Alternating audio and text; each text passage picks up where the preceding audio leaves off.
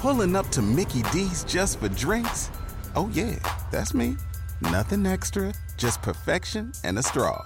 Coming in hot for the coldest cups on the block. Because there are drinks. Then there are drinks from McDonald's. Mix things up with any size lemonade or sweet tea for $1.49. Perfect with our classic fries. Price and participation may vary. Cannot be combined with any other offer. Ba-da-ba-ba-ba.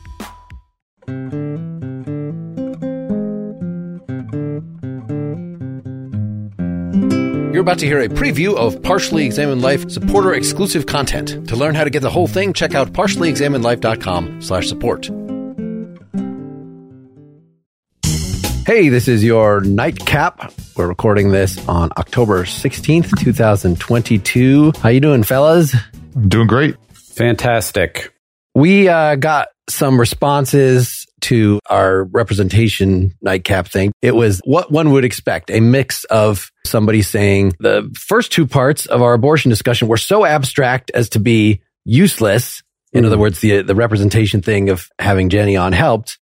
But then more people saying, I liked most of those things when we got off on general topics like what is our responsibility towards other people. I'd like to reiterate that I started out the abortion conversation saying that I was impartial and useless and would not be contributing anything. So if people found it unhelpful, well, they should have expected it. I don't know. I find putting disclaimers on things, putting a bell on it doesn't actually help. It just doesn't actually help. Either you deliver or you don't deliver. Oh, you did get somebody, a guy named Alex, wrote a pretty long thing that was very nice and complimentary and said, do not, Mark in particular, go all po-faced. I'm not familiar with that term. Having legit accredited identity reps come onto your show to give the 100% official take of how we're meant to be seeing things. So we do what we do. We've always just been some middle-aged white guys commenting on things. That's why people listen to us. Not because of that, but like in spite of that, or they like what we have to say. And so diluting things, that's at least one opinion. Fortunately, middle-aged white guys isn't the only way you could describe us. Sure, one would hope. Anyway, thanks for caring enough to comment on that. Earlier, when we did the re-release of episode 1, I had put out an invitation to supporters to record themselves so we could actually hear them. And so our main course here, we were going to play and respond to. We only got 5 responses that we're going to use here. If there are others that I missed, maybe they went to my spam folder. There's nobody that I just rejected. Anyway, let's play the one from Ernie. Dear Partially Examined Life, this is your friend, Dr. Ernie from the early days of PEL, wanting to give you a shout out and congratulations on your 300th episode.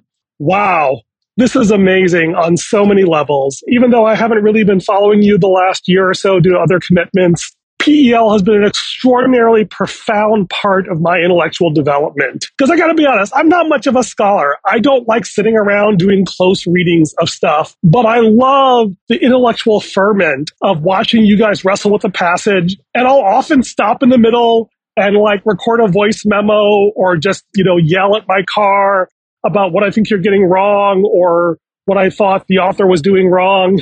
And it's just been such an incredible blessing to be able to consume and interact with the deep thinkers and hard problems of the past and present without having to get bogged down with all the minutia and trappings of academia and courses and homework and things like that. So I really think PEL is, frankly, my vision of what learning should be like. This dynamic, interactive, amateur process of people who just love the thing. And I'm so glad you guys found a business model for this. I think a lot about Conworld School, their idea of an opening seminar. And my wish for them is that they would be raising an entire generation to interact with deep issues the way that you guys have modeled in PEL. So thank you for being a forerunner in the world of podcasting and, God willing, in the world of education.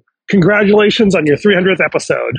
That is very sweet. So, he's also very active on our blog in the past. And so he's kind of been a fellow traveler for a number of years. Mm-hmm. Mm-hmm. I remember having interactions with him early on when we did our New Atheism episode, and he was a theist who took issue with the proposition that if you're a rational person, you can't be a theist, which is sort of what the New Atheist line was. And something that I had sympathy for at the time. And I think talking with him, among other people, definitely softened me on that point. I don't feel the need, if we have Nathan Gilmour on the show or somebody like that, to make some sort of stink about, like, clearly he's very, very self-reflective and thoughtful.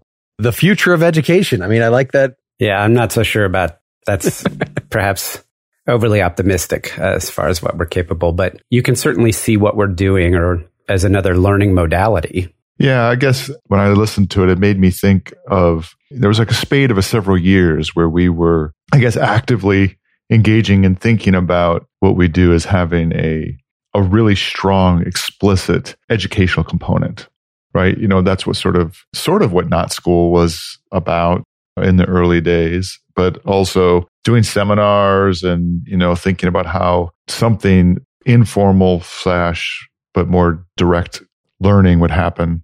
I feel like I've changed my mind on it, more or less, that the learning that we're trying to cultivate is something that is just comes along for the ride. It doesn't feel to me like what we're trying to do is as consciously pedagogical as we thought it might be. Let's do the next one. James. Hey, so I found the Partially Examined Life back in early 2019, and I've been working through all the episodes ever since. I live in Milan, which had a pretty serious lockdown back in 2020, and I hit the podcast pretty hard during that time. I read all the texts and I listened to the conversations, and I feel like you all have given me a degree in philosophy and in logic and just generally being a better thinker in the world. I teach high school history, and I also run a YouTube channel about art history. And in those parts of my life, philosophy has become a much bigger part of my story and my curriculum. I even have my students do Socratic seminars in the style of a PEL episode.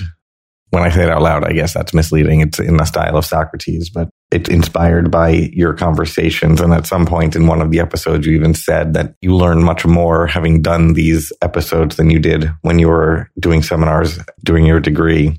I guess I just wanted to say thank you for the education, but also for proving that this kind of rigorous long-form content can thrive in these strange internet spaces that we find ourselves living in. So thank you for that.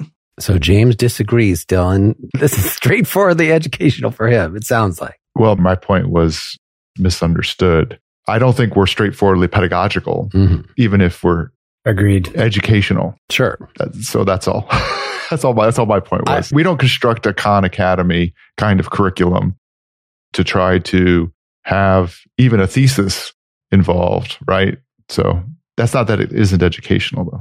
Right. You know, a useful thing, if there's a place to sell it, where it'd be worthwhile really might be to re-edit a bunch of episodes to, this is the intro to ethics. And like, we're going to put a series of half-hour things that, you know, really are meant to be concise, and that an absolute beginner could approach that as opposed to the very sprawling 13-year way of wandering, jump in anywhere.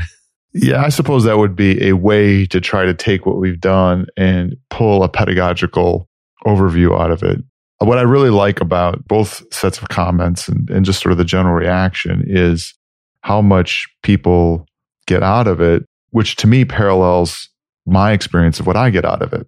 Obviously, I'm doing it in a different way, and that sort of engagement with a variety of things, diving deep, but doing a high multiplicity of stuff, having open questions and being confused, but trying to challenge myself to understand what's going on and doing it with other people. That sounds like education to me. And it's really great to hear that, you know, for James in particular, in this case, that he finds it informs not only himself, but also what he's doing in his teaching life, which is great.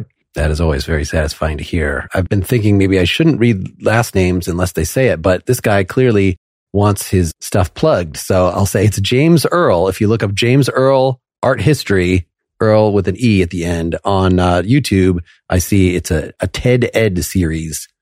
Nice. If that sounds like the kind of thing that you want to hear more about, then please go to partiallyexaminedlife.com/support. Thanks for listening.